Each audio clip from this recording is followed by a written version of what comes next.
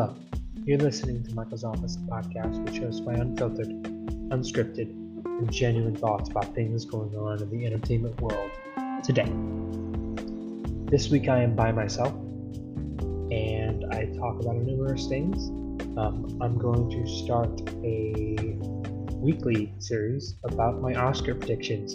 I'm really passionate about that, and I'm going to keep that focus. I'm going to start it and then maybe update it every week, or keep it the same.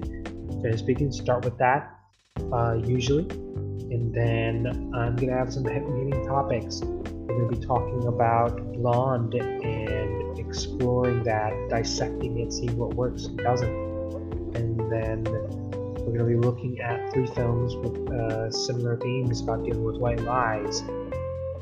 And finally, we're going to talk about some films I watched. We're going to give little reviews. Alright, I hope you guys enjoy. So please, step into my office.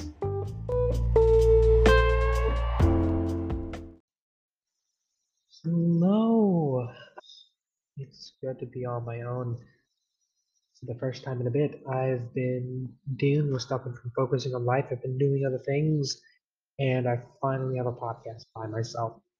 And this week I'm super excited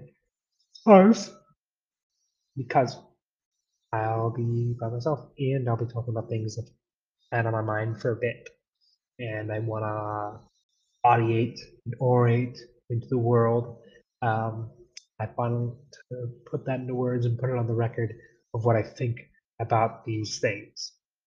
But first, it's been a while since I've done this, but this is a weekly series that I'm going to be doing, and it is my Oscar predictions. I'm going to go into my predictions of what I think is going to happen in the Oscars. I could be very wrong. I don't have the best accuracy when it comes to these predictions because I've just recently gotten to it, and sometimes I share opinions of other people who are predicting Oscars. So I kind of want to be different here, and maybe I want to be different, or maybe I'm just going on what my heart says instead of what should be right and not listening to what other pundits say. So first up, we're gonna get out the big one out of the way. Best Picture. Starting at number 1, I'm gonna go with Women Talking, Everything Everywhere All at Once, Babylon, Fabelmans, Avatar with the Way of the Water, Tar, Top Gun Maverick, The Banshees of Inisherin, All Quiet on the Western Front, and Pinocchio. And this will repeat for the rest of the categories. I'm going to talk about my picks, why I put them there, and why they're in the spot they are. I mean, I won't go super in depth like, oh, this is 5 because it's like this. It won't be that in depth, but generally speaking, that's what it's going to be for every category. And I won't do this every week. I won't get this in depth every week unless something changes. Unless something changes, I won't go in depth about it. I won't go in depth about it. So, why do I have Women Talking at number 1? Well, I have Women Talking at number 1 because it follows the pattern we've been seeing with previous Best Picture winners. First off, it is a film that is directed by somebody who's never been nominated at the Oscars. That's been a trend since 2018, and it might break. This trend might break this year. We don't know because we saw what happened with Coda last year, and trends broke there. But generally, it followed that trend of first time or up and coming filmmakers or filmmakers who've never been nominated at the Oscars to win. Secondly, it is a woman-led film. For the past few years, since 2020, which was Nomadland, we've had a woman-led film win, and they'll continue that trend. And also, it's talking about timely subjects, and usually the Oscars will do that. what is a film that is relevant to times? That's generally what they've always kind of done. Coda wasn't super relevant to the times, like maybe Power of the Dog was, which was the runner-up. But it's timely because we kind of needed something easy after the hard year we had in 2020 and 2021 with the pandemic and the results of the pandemic and all the things that happened in 2021. We needed something easy. Uh, I think that was the sentiment. Now, with everything that's going on with women's rights and what's going on with women, and that is such a topic right now. I think it is something that's going to be brought up, and I think that is going to be relevant, and that's why it's going to win. And I also hear it's not as heavy as we think it is. It's not as heavy. It's funny and it's kind of a crowd pleaser. So a crowd pleasing drama, I think, will be a good enough reason as to why it wins. And a lot of people say it's like one of the best films of the year with an excellent script. Um, it has the acting. So we got two people we think are possibly going to get in, maybe a third person. We kind of know for sure that Claire Foy and Jesse Buckley had been getting buzz surrounding them, a lot of buzz surrounding them. So we got acting nominees, and people have been saying the script is one of the best of the year. It's one of the best of the year, if not the best screenplay of the year. And people have been talking about Sarah Polley's direction. They've been praising that. And it's short. It's a short film, so accessible. It's not as inaccessible as we think. Um, so I think it has all those things to catapult it to the top, right there. And then after that, we have my second choice, the runner-up, Everything, Everywhere, All at Once. Uh, that's a film that has a lot of love for it. I think it's going to stay strong all year, and it could easily just win. It could easily just as win. It has all the passion in the world for it.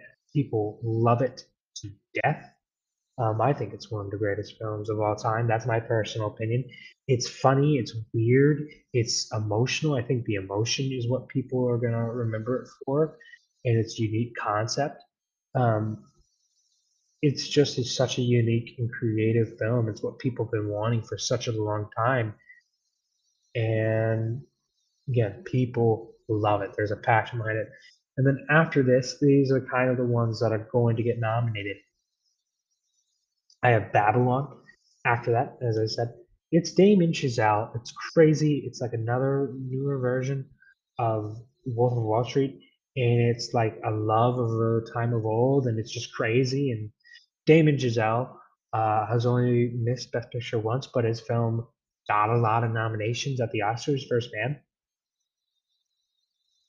But this looks more in line with something like La La Land or not Babylon, Whiplash, because it's just crazy, it's energetic, it's fast paced, it's just a lot, and it's supposed to be an epic, and people are saying it's his masterpiece, which is really hard to say when he's just such a talented filmmaker. And also the acting is gonna probably be excellent. And I've heard people talk about the screenplay because it leaked, and it's crazy. It's just a lot of things are happening, so I don't think people are going to forget about it. And it's being released at such a prime time around end of December, so people are going to remember it. And I think that's why it's getting in here. The Fablemans, it's possibly a front runner right now. It's Spielberg. That's Spielberg, and he's talking about his love for cinema and film, and it's semi-autobiographical and it's emotional. People say it's like one of his best, and it's all the things that Spielberg does best. Of course, it's gonna get it. And now, the next one I have is Avatar: The Way of the Water, and the reason why I'm getting that in is because James Cameron does not miss when it comes to getting in at the Oscars. They love him. And generally, people highly regarded as films. Maybe not as much as Avatar or The Descent, but Titanic and Terminator 2 and Aliens. Generally speaking, people love when he makes movies. They love him. They love it. And he also said he actually tried this time. He actually tried to focus on making a better story and a better screenplay compared to Avatar. So he's worked on this for a while. I think it's going to blow us all away, and I think we're going to people who are doubting this movie get even nominated are going to be eating their words. I just feel it. Don't doubt James Cameron.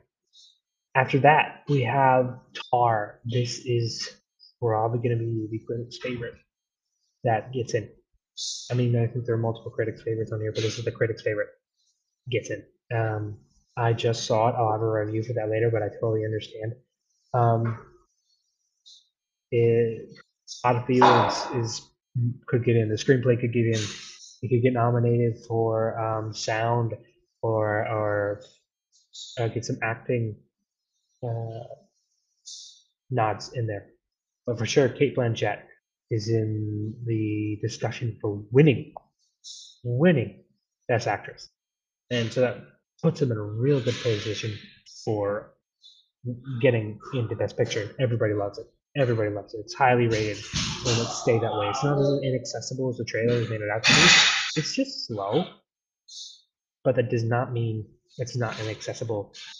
It's just slow, but doesn't mean it's not interesting. Not like intriguing. It doesn't mean it's not inaccessible. Again, inaccessible is not a synonym for this film. So yeah, and then Top Gun Maverick. This is the film that is the highest grossing Best Picture nominee, but it's also one of the highest grossing, if not the highest grossing film of the year. And usually they do that, and everybody loves this. Everybody, critics, audiences, everybody loves Top Gun Maverick. How can you not? So it's gonna get in. Banshees of Inisherin. This is building a lot of love with the critics, and I think with audiences are gonna really like it. It's Martin McDonagh. He's had a bunch of success. Um, in Bruges, got a nomination for Best Original Screenplay, which is his best. But then Three Billboards, they had a lot more awards than expected and could have won as well as a runner-up in 2017 for Three Billboards. And this people say it's his best yet. So this is gonna get in. People love it. People love it. It's gonna get a bunch of acting stuff. It's gonna get screenplay. It could possibly, I think it was score or something like that. It could get a bunch of other nominations.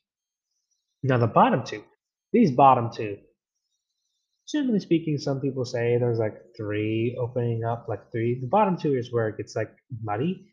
Um, People would say, oh, you could have the whale here, or she said, the whale or she said in here.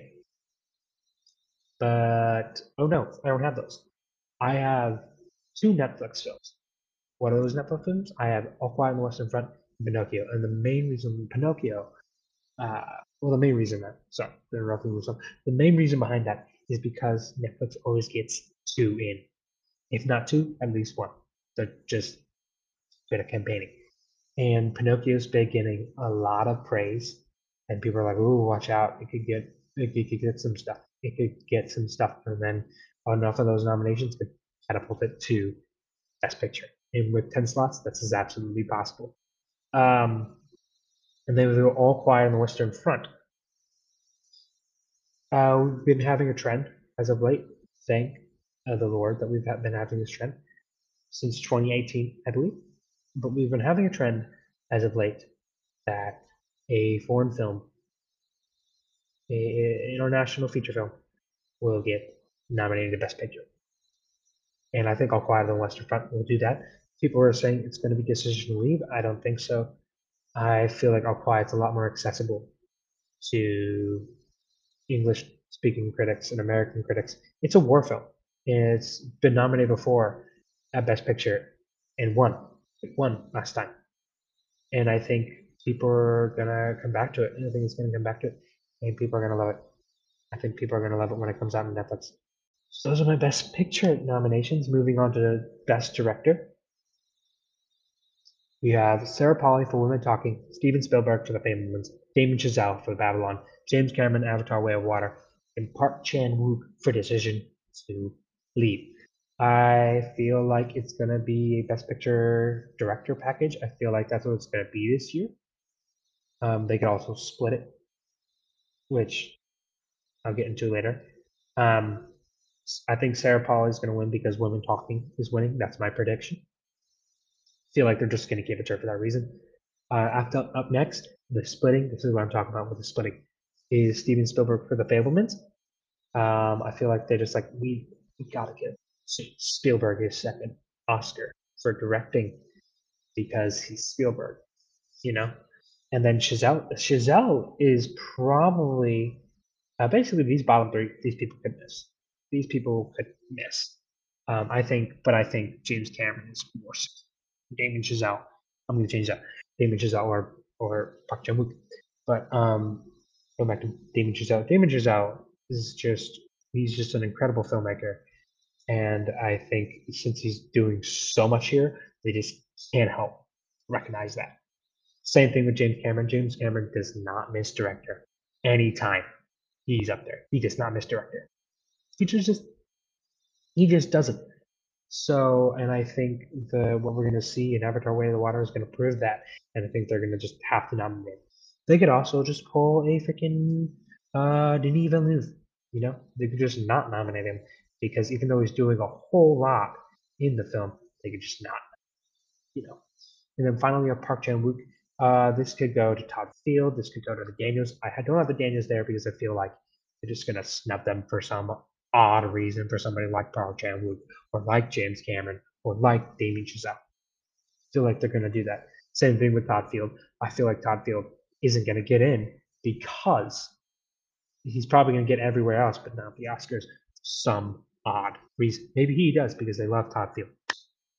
But Park Chan-wook is going to be that foreign director that has a lot of respect, and this is just a way of like recognizing that director, finally saying, "We appreciate your work, appreciate you, but this is just that happy to be there kind of nomination." Finally, not finally, we still have more. We still have more to go. After that, we have Best Actress. My five are Danielle Deadwyler for Till, Cate Blanchett for Tar, Margot Robbie for Babylon, Seo Yo for Everything Everywhere All at Once, and Olivia Colman for Empire of Light. Um, I've only seen two of these uh, candidates right here, these nominees. Only seen two. Some people have seen four of these nominees, and nobody's seen Margot Robbie and Babylon, except maybe some test screeners.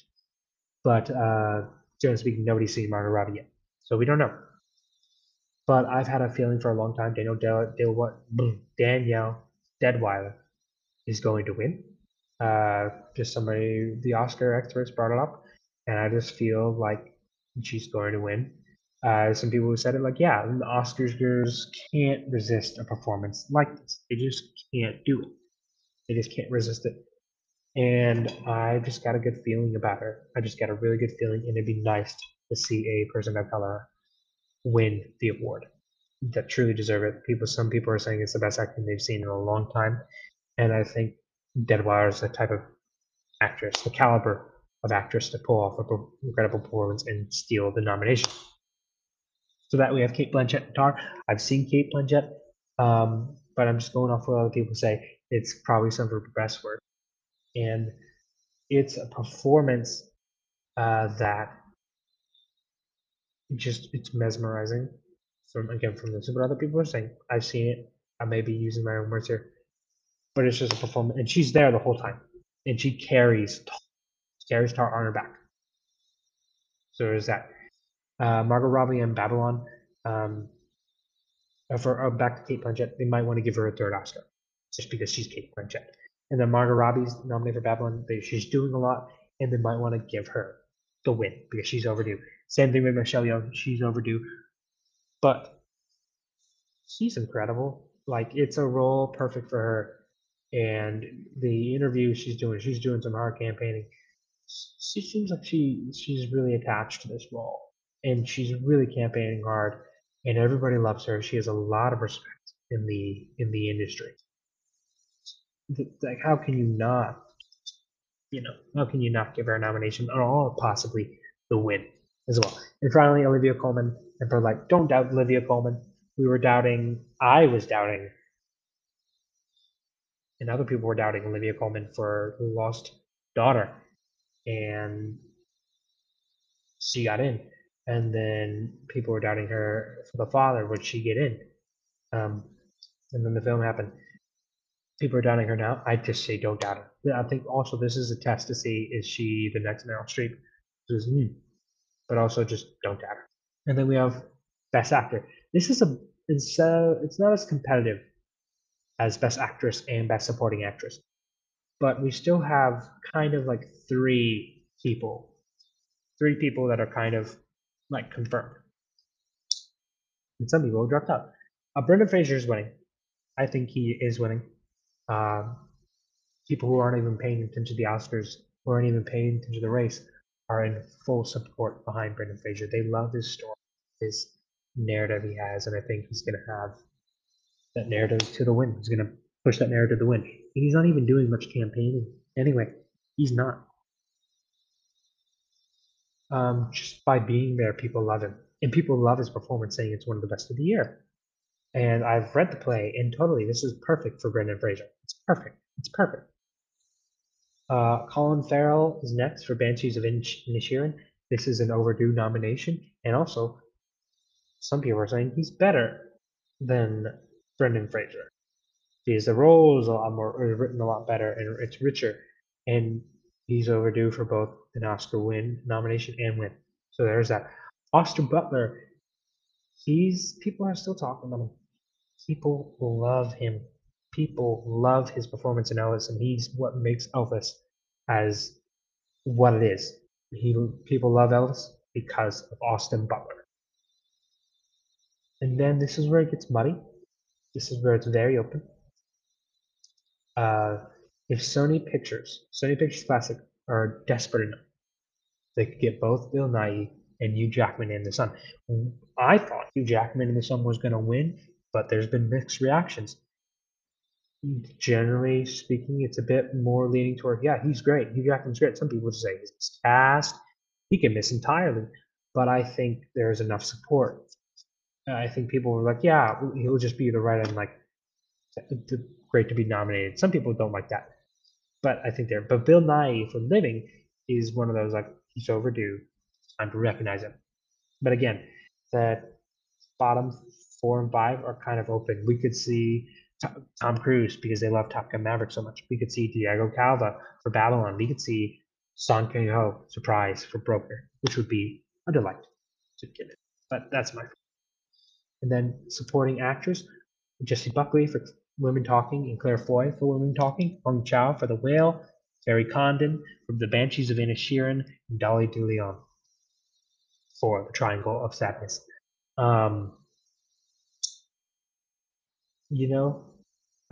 This one I'm not so sure about. It could literally go to almost anybody. Anybody. It could go to anybody. Anybody could win. Anybody can get nominated. This is such a competitive field, just like Best Actress. There could be a vote split between Jessie Buckley and Claire Foy of like, who's better? Who's better? We don't know. We don't know. They're both great, and they could not win. I think Jessie Buckley could just get herself to the win. Like, people say Claire Foy has the more Oscar-y scenes, while Jessie Buckley has some quieter moments.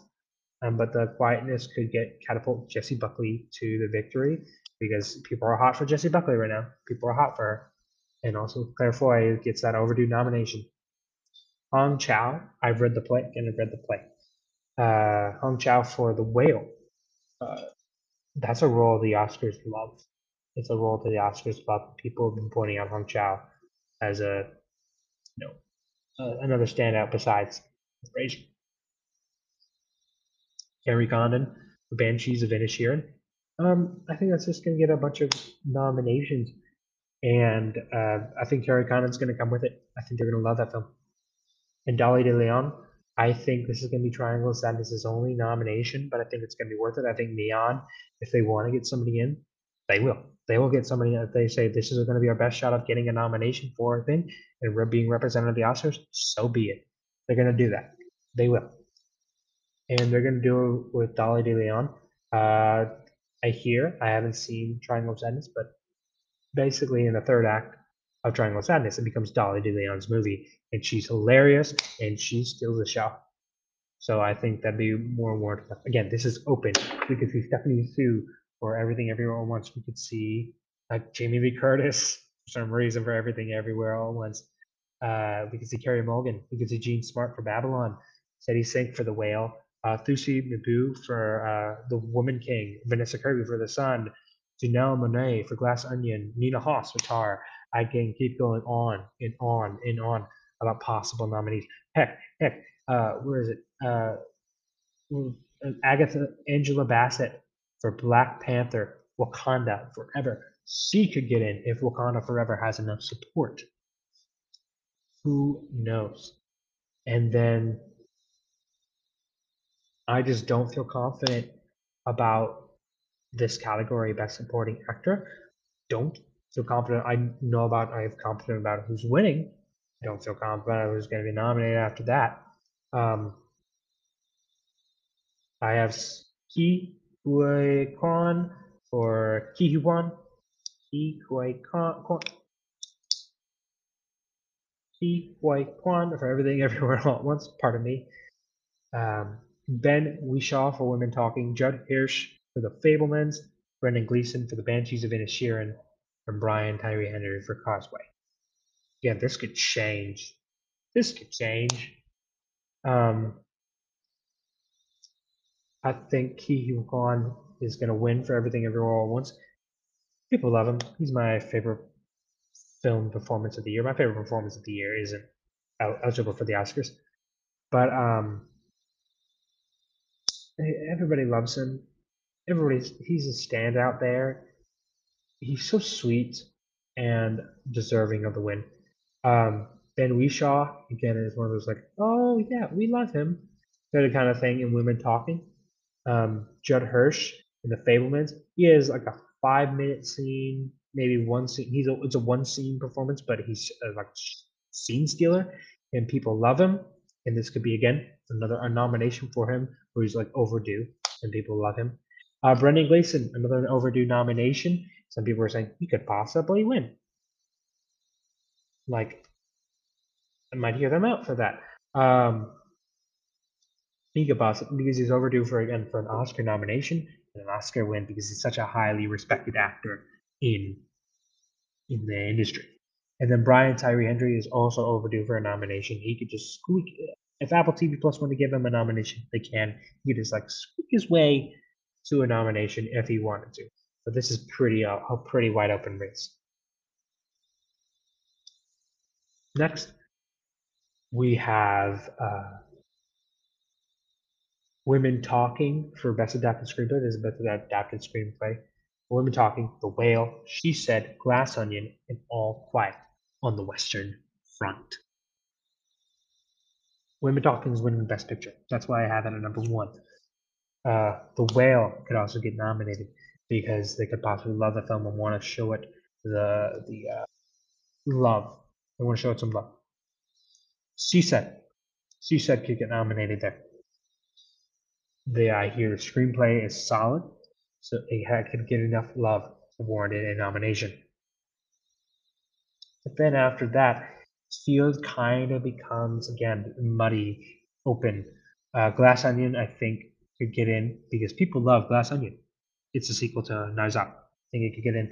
But then after that, we don't know for sure. The Sun maybe will have enough love from the Oscars to get in. We could see maybe a surprise like Bones and All, just to show it like, oh, we care about you.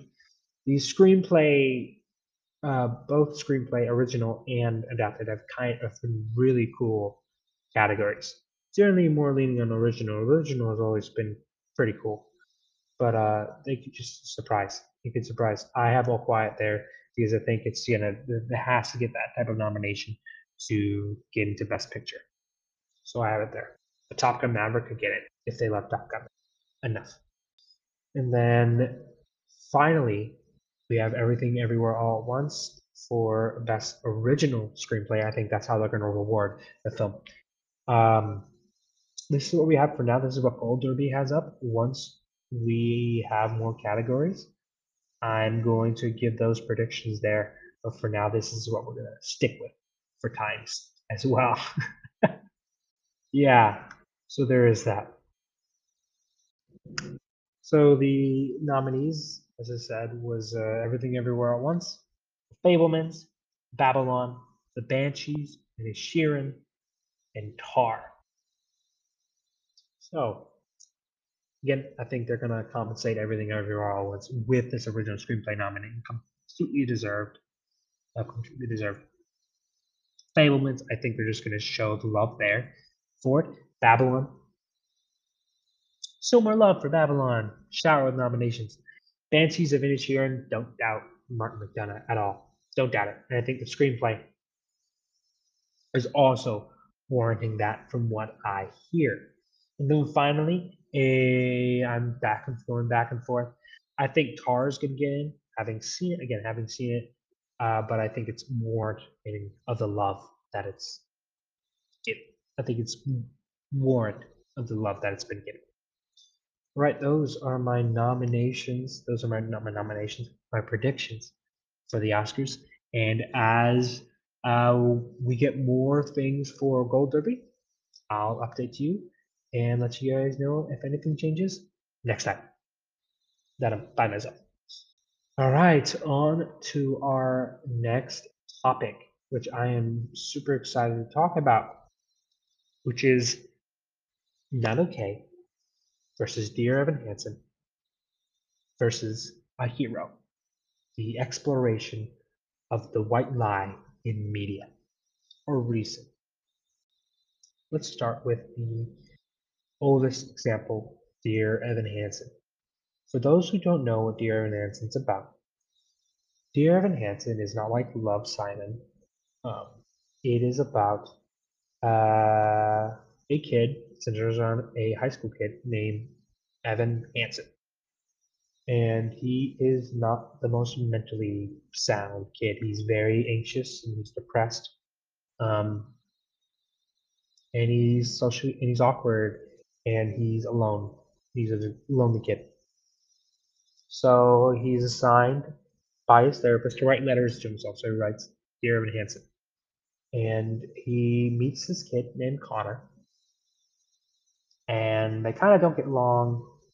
Connor signs Evan's cast just to get his parents off his back about not being friends and not making any friends. And then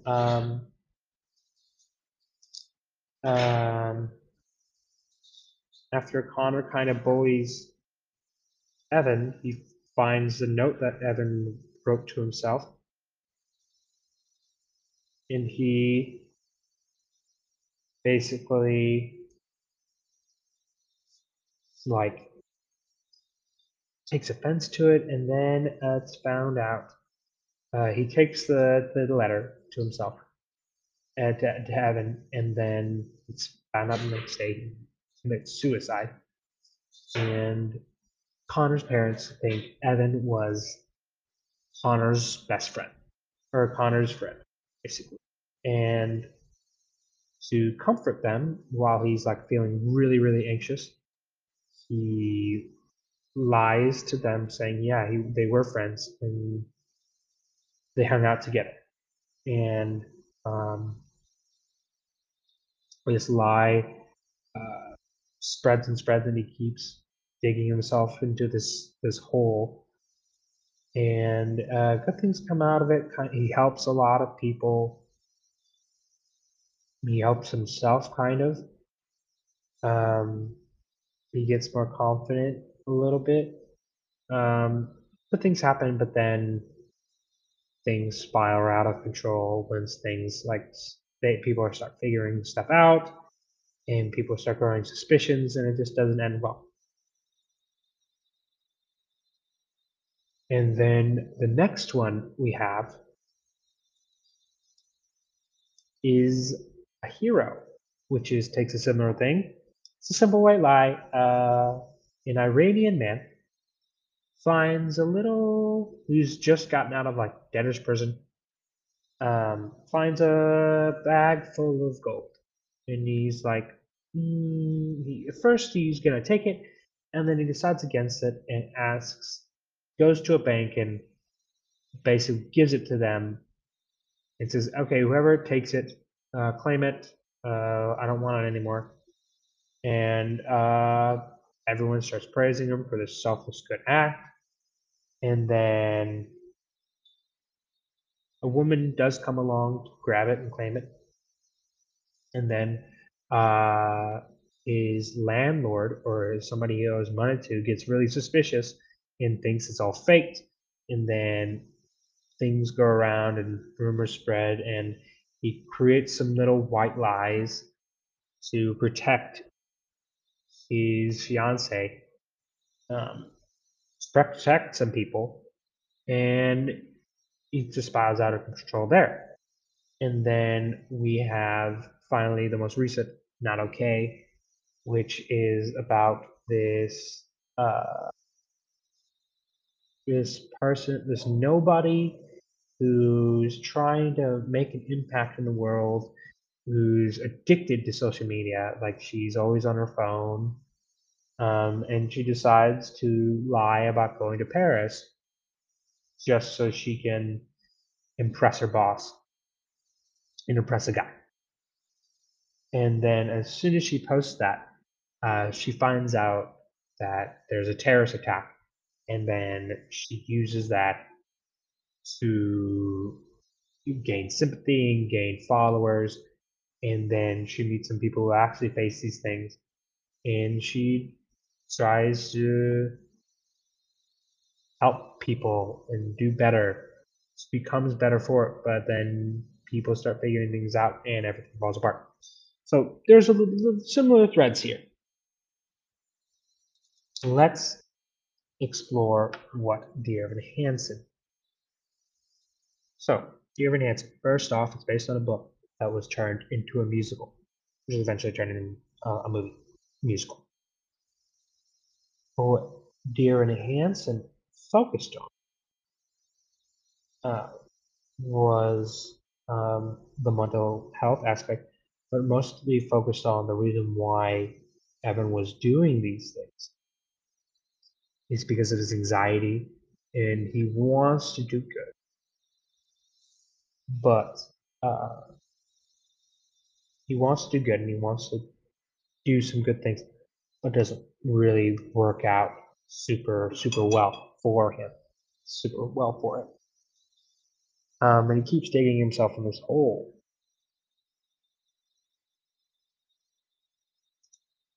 But the problem with that is that Evan's a sociopath. He doesn't realize it.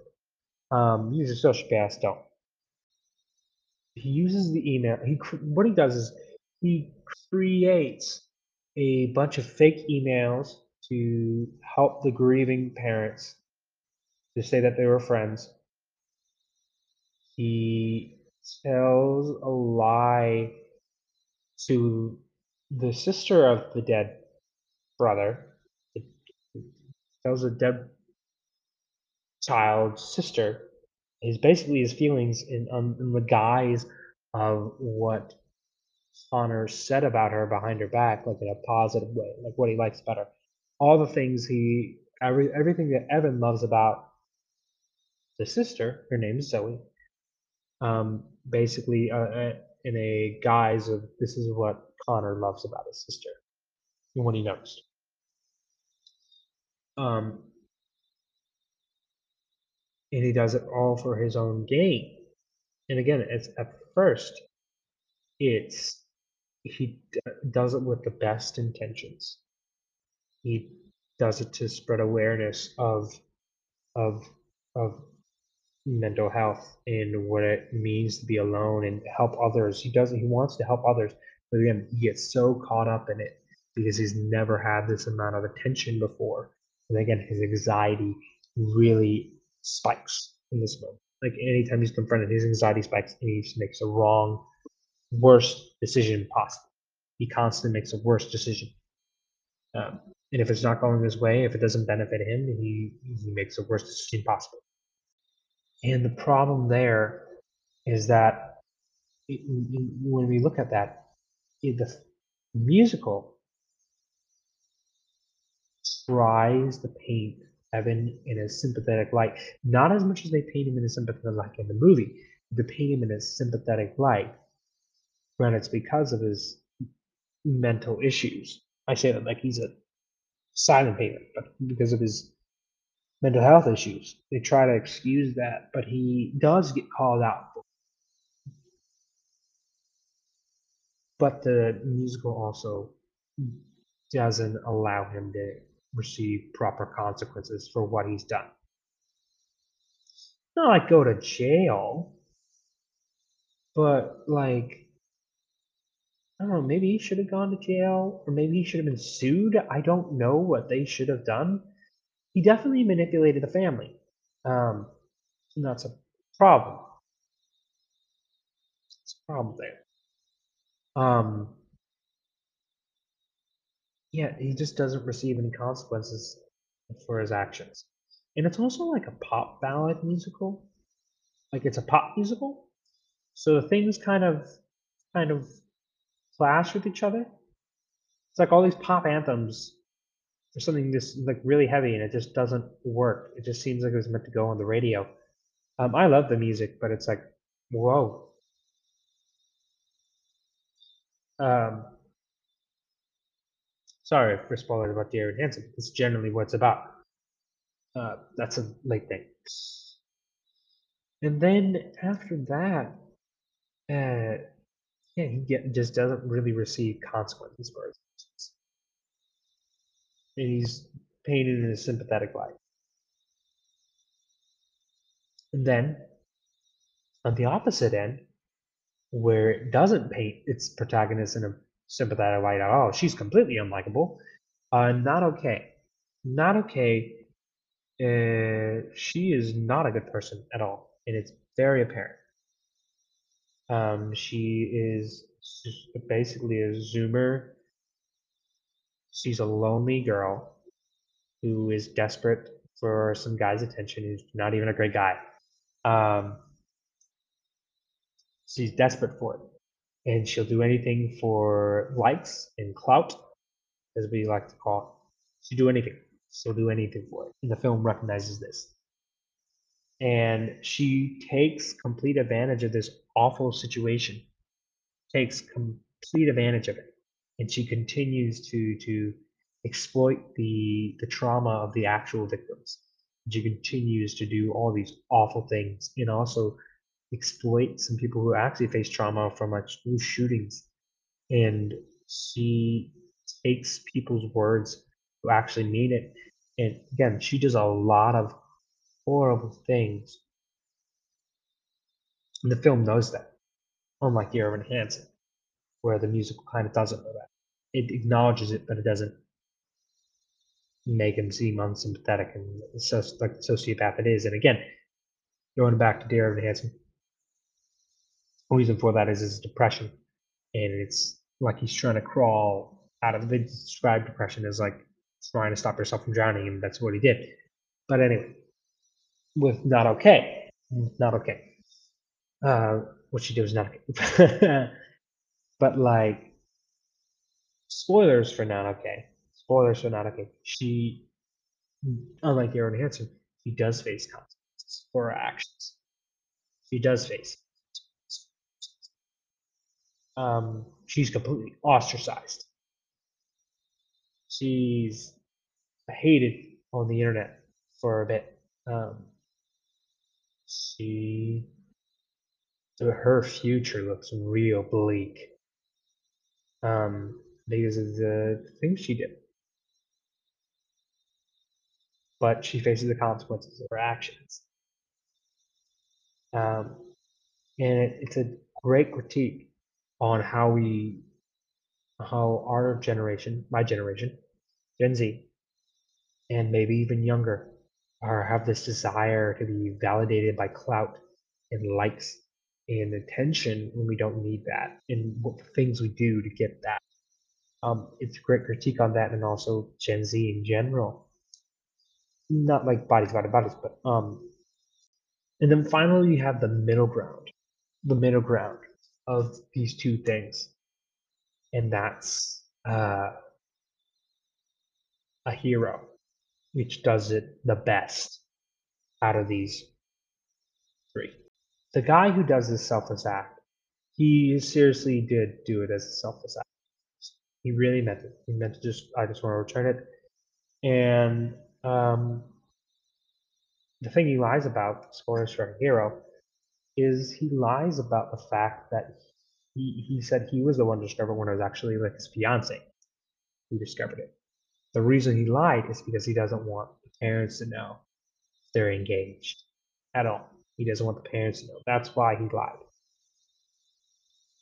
And um, the fact that he's uh, a in debt, and that infuriates the person that is owed money, and he just doesn't like it. He thinks it's a way to get sympathy and make him look bad for jailing him. And the news just keeps going in, the internet, the social media, thinks stuff like this is great, and then they just turn on him as soon as these rumors come up. And then this one little white lie is exposed, and everything just seems bad. Like they just can't trust them anymore. They just can't. Um, and that's why it works, because it is genuinely a white lie, and it makes us question whether um, does good matter anymore? Are we all just, does everyone think everyone's a villain? Are we all doing it for nefarious things, or do we always have an ulterior motive? And it kind of shames us for just lying altogether, even if it is for a good cause, even if it is for that. So yeah, I think um, Hero does it the best. I suggest you guys check these all out. They're all going to make you feel uncomfortable. I'm sorry for spoiling it. Should have said that before. Um, yeah, make sure to check all of them out, see how they work, and you're going to be very uncomfortable. Next, we have we're going to talk about Blonde. Film has come under flack, under fire, and for good reason too. Um, and I want to really dissect it. I want to look at it from both the good and the bad. I want to see what worked and what didn't. How could have worked and why it didn't. So, for those who don't know, Blonde is a fictional biopic or biographical film about the life of Marilyn Monroe slash Norma Jean. Everything that happens in this film is completely fictional, and it's based on a book of the same name in a similar way.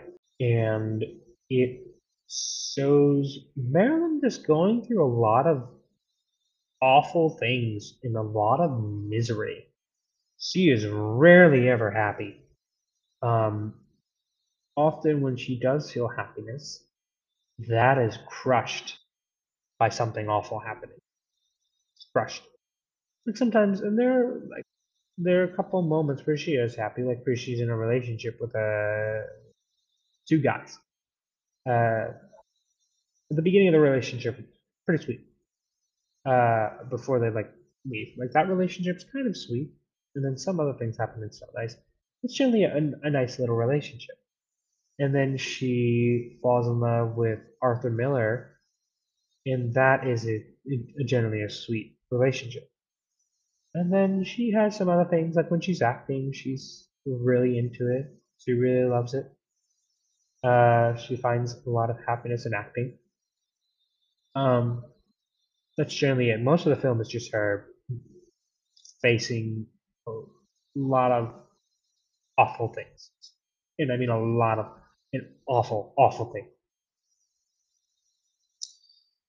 And the problem with that is that it feels exploitive and just like gratuitous, you know?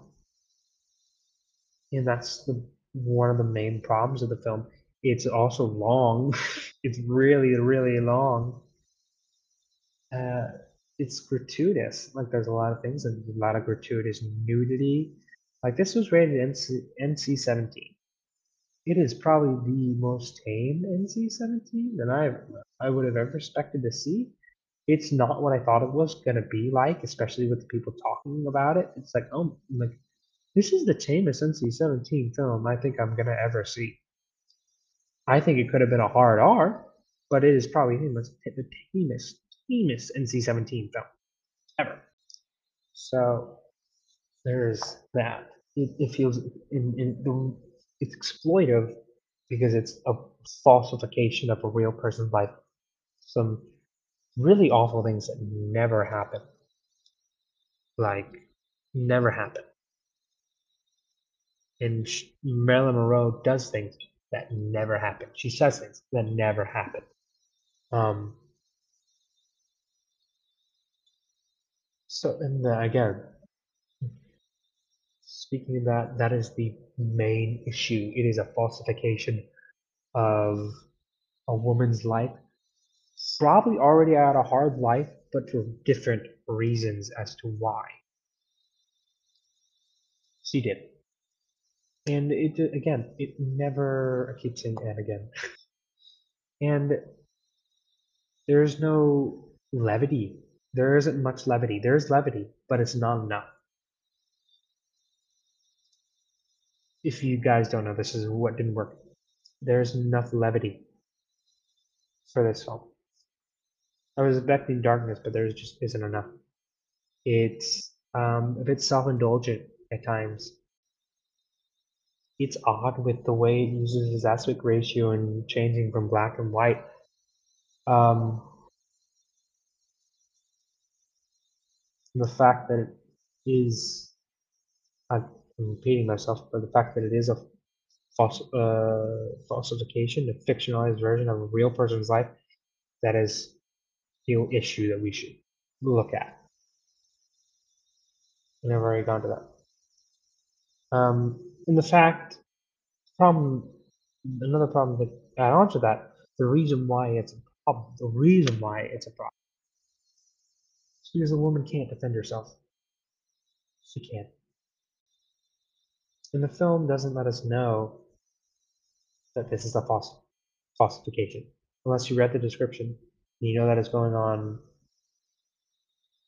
going in, that it's fictional. You don't know. You think this is real. You think this is just, uh, you think she's just living a really sad life when she didn't, according to some sources. And maybe her own autobiographic. I haven't read. But it's just not fair to her, and it, again, feels wrong. Let's look at what did work. Um, which was, I think Ana de Armas was an incredible Marilyn Monroe, one of the best performances of the year, without a doubt in my mind. She's perfect. She looks the part. She sounds the part. Even when her accent would slip, I think it worked to what the type of story Andrew Dominic was trying to tell. Oh, also another thing that didn't work. Andrew Dominic's direction was a bit too cold, which again leads into there's not much levity. Um, Ana de Armas is incredible. She's mesmerizing. You can't take your eyes off her. She's perfect for Marilyn Monroe. She's perfect. She's perfect. The acting, again, it's an Andrew Dominic film. He knows how to direct his actors. You know you're going to get great performances out of the people on screen. He does. He does. Um, I think there are some awesome and intriguing editing choices. There's this one transition that made me like laugh out loud. It was both hilarious and like really awesome. This is the most beautiful looking film of the year. As soon as I try to figure out what Inderdaman was going for, it really, really worked. He recreated all these iconic images of Marilyn Monroe, and sometimes when he recreates the films, you just think you're watching the original film. It's uncanny. It's incredible, such an incredible attention to detail. And again, he just with the cinematography, he recreates all these images and images like what you'd expect. And it's a technically sound film. It is a technically sound film, for sure. And the concept behind Blonde um, is an interesting one, and I think deserves to be talked about. And that's how we're going to fix it. So, instead of being a fictionalized biopic of Marilyn Monroe, the concept behind Blonde is to look at a star from that area and talk about the injustice, not the injustice, cruel world and the cruel industry that Hollywood was back then. So that's the concept of Blonde, and to see um, how objectified and how their liberties and identities are taken away from the machine, the Hollywood machine. In the public eye, they were reduced to an idea and a mental image in their heads, the public's heads and Hollywood's heads. That's the idea of Blonde.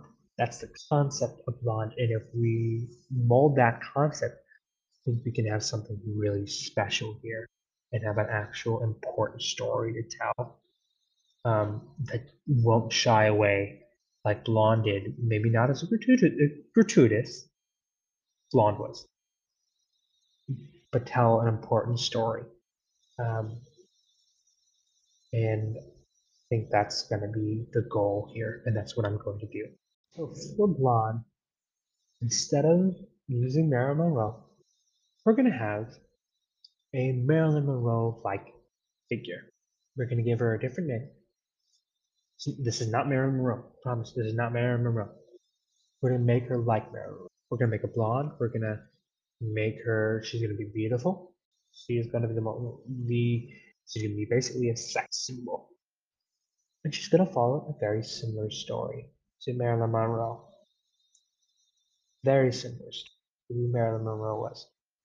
Heck, maybe the exact same story that happened here in Blonde. But instead of that, we're going to look at the exploitation of women in that time. We're going to look at how some women got their start in the most cruel way, disgusting way possible. We're going to look at that way. And that's how she gets her start. And then it's going to catch people's attention. And she's going to star in a bunch of all these classic movies. Again, not based on any real movies. Similar to movies that Marilyn Monroe starred in, or maybe just the movies around that time. And we're going to recreate that. We're going to recreate that. But during this time, um, this Marilyn Monroe-like figure, she will be just like Marilyn Monroe in this film will have been doing. She'll be using a different name. She's not going to use her original. She's going to use a stage name, an actor's name, you know. And her original identity is going to be stripped away by Hollywood and these production studios. These studios, her original identity is going to slowly be taken away from her because that's what studios want. That's what the public wants. Her, her, her liberty and her identity is going to be taken away. It's going to show how cruel the system was, the industry was at that time. I'm going to feel sympathy for her. and she's gonna go from relationship to relationship, just like Marilyn was in the film. She's gonna be go from relationship to relationship, looking for her father. She's not gonna call the man dad. She's not gonna do that. That was way too on the nose, and it kind of awkward and creepy. Man, she's gonna look for aspects in them for her father, and men are just not gonna treat her right. They're gonna again treat her as like she's gonna be kind of reduced to nothing but an idea. She's not gonna be a person to these men. But we are going to have some brevity. We're going to see her like sing in the recording studio, and she's going to be so happy about it. We're going to see her like act on stage, and people are going to like compliment her. Like, maybe some men are going to get too close. We're going to see some like women talk to her, and we're going to see her like participate in like feminism, like women's rights and stuff like that. We're going to show some bright moments, see some things. We're going to see some sides of her, like but it's all oftentimes she will be crushed and brought down.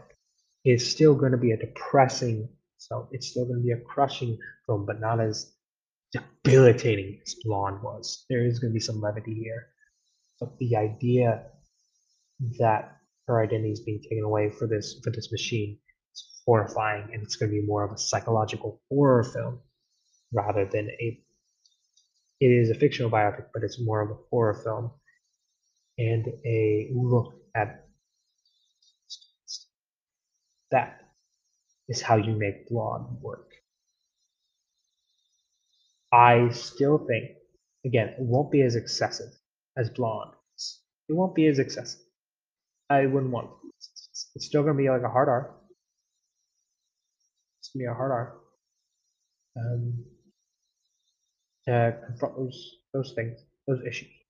But it's going to be based more in truth, and will be a compilation of many stories. Maybe that's not true because it's fictional, but generally things that happen at that. That is the goal. That is the goal. In my opinion, that's how you fix. Alrighty. Now we have some films to review. This won't be as heavy compared to that. It won't be as heavy. So we're gonna start off. I basically went back in time and visited the previous decade, and I watched some films that I missed. So I'm not gonna go over all of them. I'm gonna go over the ones where it's like the notable ones. Like it's basically you guys gonna be like, I apologize for the young. You guys are gonna be like, you didn't watch that? How do you not see that? So it's gonna be like that. Basically, those are the films. I'm not gonna do all that I've watched. The ones that are basically like, oh my gosh, you haven't seen that yet? So first up, we have Mad Max Fury Road. This is just a perfect film. I'm so glad it lived up to the hype. It is probably the best action film of the 21st century, in my opinion. It is the best action film of the 21st century. It is high octane, adrenaline filled, just it's steps on the gas. This isn't like a pun intended or like a phrase because it's a car chase film. It just steps on the gas. It does not stop. It does not stop. Um, there's not much room for filler.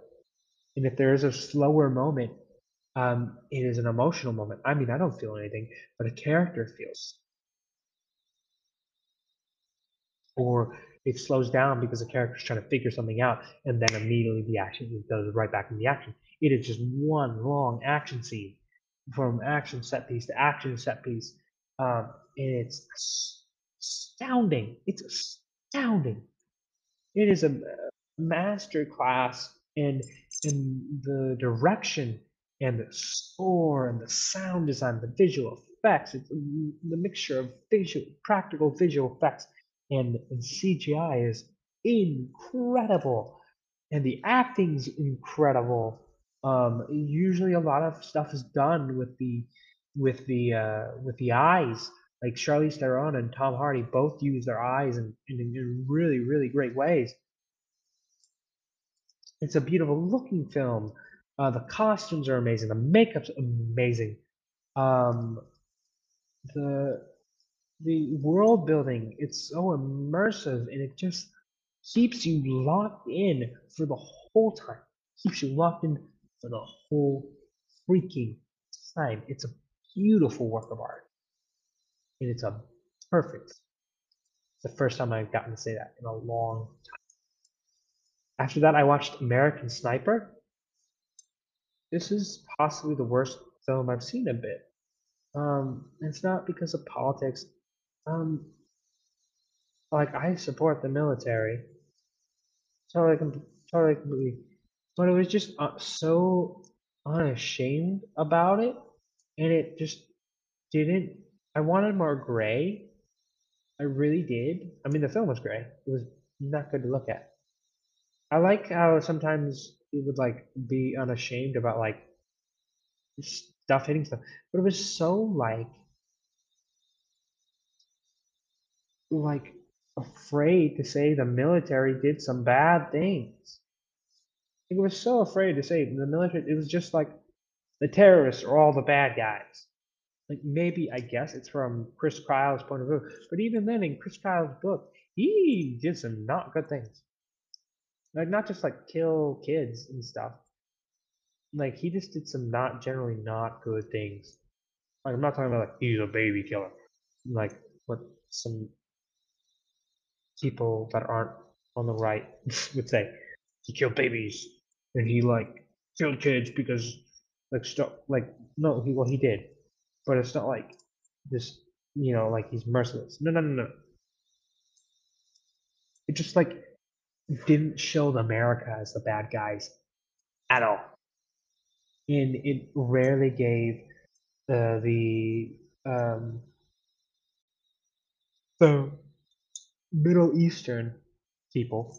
It rarely showed them as other than being terrorists or helping out terrorists.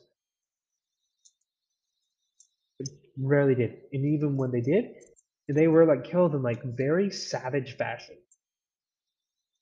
It was just like one family, and they were killed in the worst ways possible, just to promote that. Um, it also has some of the worst CGI blood I've ever seen in like a multi-million-dollar film, Hollywood film. It is, I'm like, it was baffling. I'm like, this is a $39 million budget. No, sorry, $54 million budget.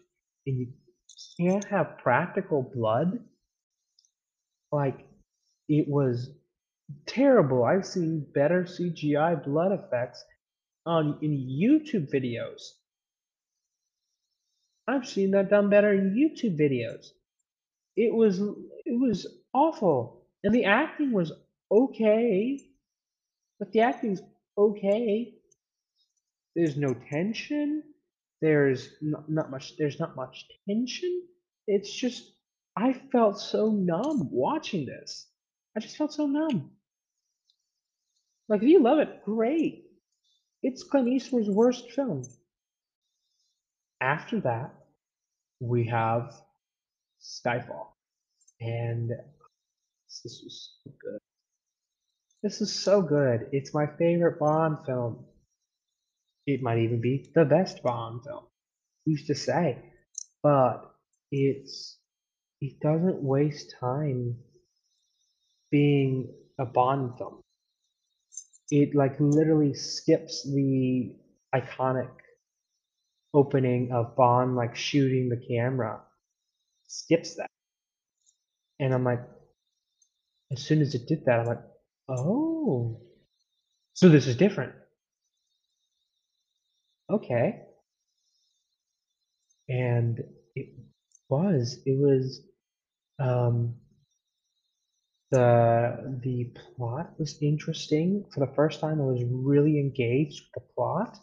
Like in spy movies like this, I'm like, I could care of this. But I was engaged with the plot. The villain was amazing. Javier Bardem is incredible. Judi Dench is incredible. Daniel Daniel Craig, there we go. Daniel Craig is incredible. The action scenes are amazing. It's shot beautifully by Roger Deakins. The action scenes are so great. Um, and there's a lot of intrigue. You're genuinely curious about how this goes, even though I kind of knew about who the villain was and maybe some twists. I was so intrigued. I just couldn't stop watching it. It's an incredible film, an incredible action film, incredible Bond film. It's just a great film overall. And then I watched The Untouchables, which is the original French film. It was made into an English film called The Upside with uh, Kevin. I feel so bad. Bryan Cranston and Kevin Kevin Hart. Sorry, Kevin Hart. Um, but yeah, this was funny. It was sweet. Um, Generally, it was more of a comedy, and it was based on a true story. It was just sweet. I love their friendship. I love how they work together. It's just a sweet film. It's just a really sweet film. And then I watched True Grit, the remake. I didn't watch the original. I watched the one with Jeff Bridges and Haley Steinfeld and Matt Damon and sorry, Josh Brolin. Um, and I love this. Again, I love this. Like it was basically a western in modern times. It was a western made in the 2010s. Like it had all the elements of an old western, not like a spaghetti western, but like a western, like a John Wayne western. And it was so lovely. It was funny. It was action packed. It was shot so well. The acting was amazing. Yes, it's like Jeff Bridges doing his grumpy old cowboy, but it's worth it here. Like his acting with his eyes is incredible. He did so much with his eyes, and he's just such a sad character too. Like his character's so sad. Well, I see so sad for a lot of things, but it's a sad. It's a very sad character. Haley Steinfeld is probably her performance here is one of the best ever for a child actor. She really showed her potential. And then Matt Damon's hilarious. Matt Damon's hilarious. And then when Josh Brolin comes on screen, he's like an old fashioned villain. He's an old-fashioned villain. It's just a wonderful film. Wonderful film. I would have loved it when if I watched it in 2010. I would have loved it. And then I rewatched for the final thing. I rewatched The Last Jedi. While it still has some problems, still has some problems. Um,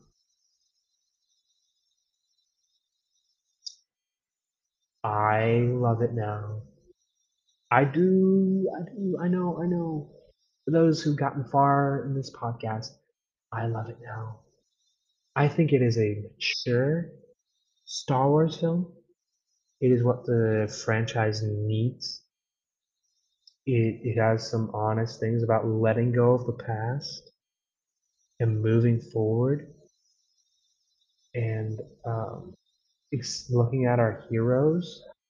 It is, um, there's hope there. It's asking us to look forward to these new heroes. It's asking us to not be nostalgic and face the facts, but also the fact that anybody can be a Jedi.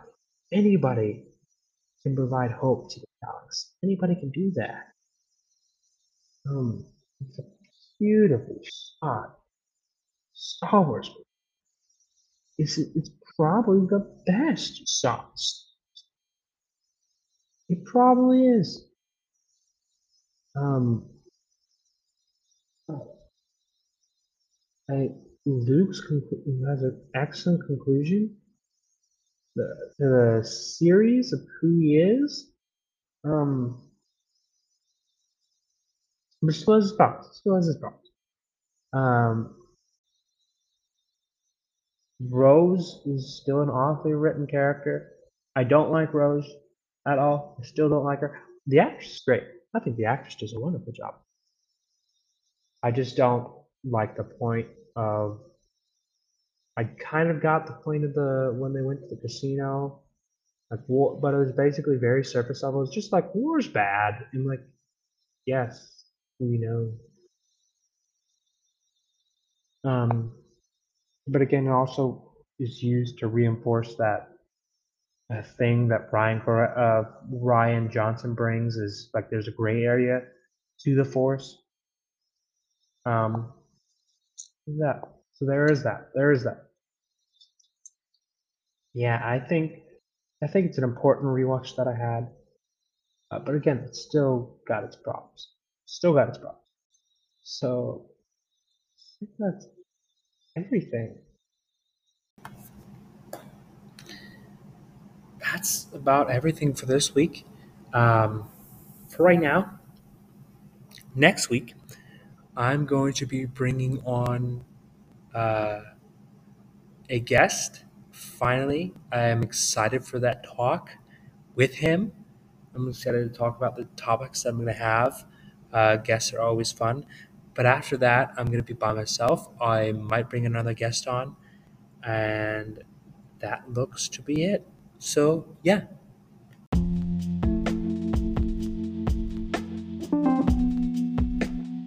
Thank you for listening. I hope you enjoyed, and if you did, be sure to be on the lookout for more episodes in the future. I think we're done here, so please, step out of my office.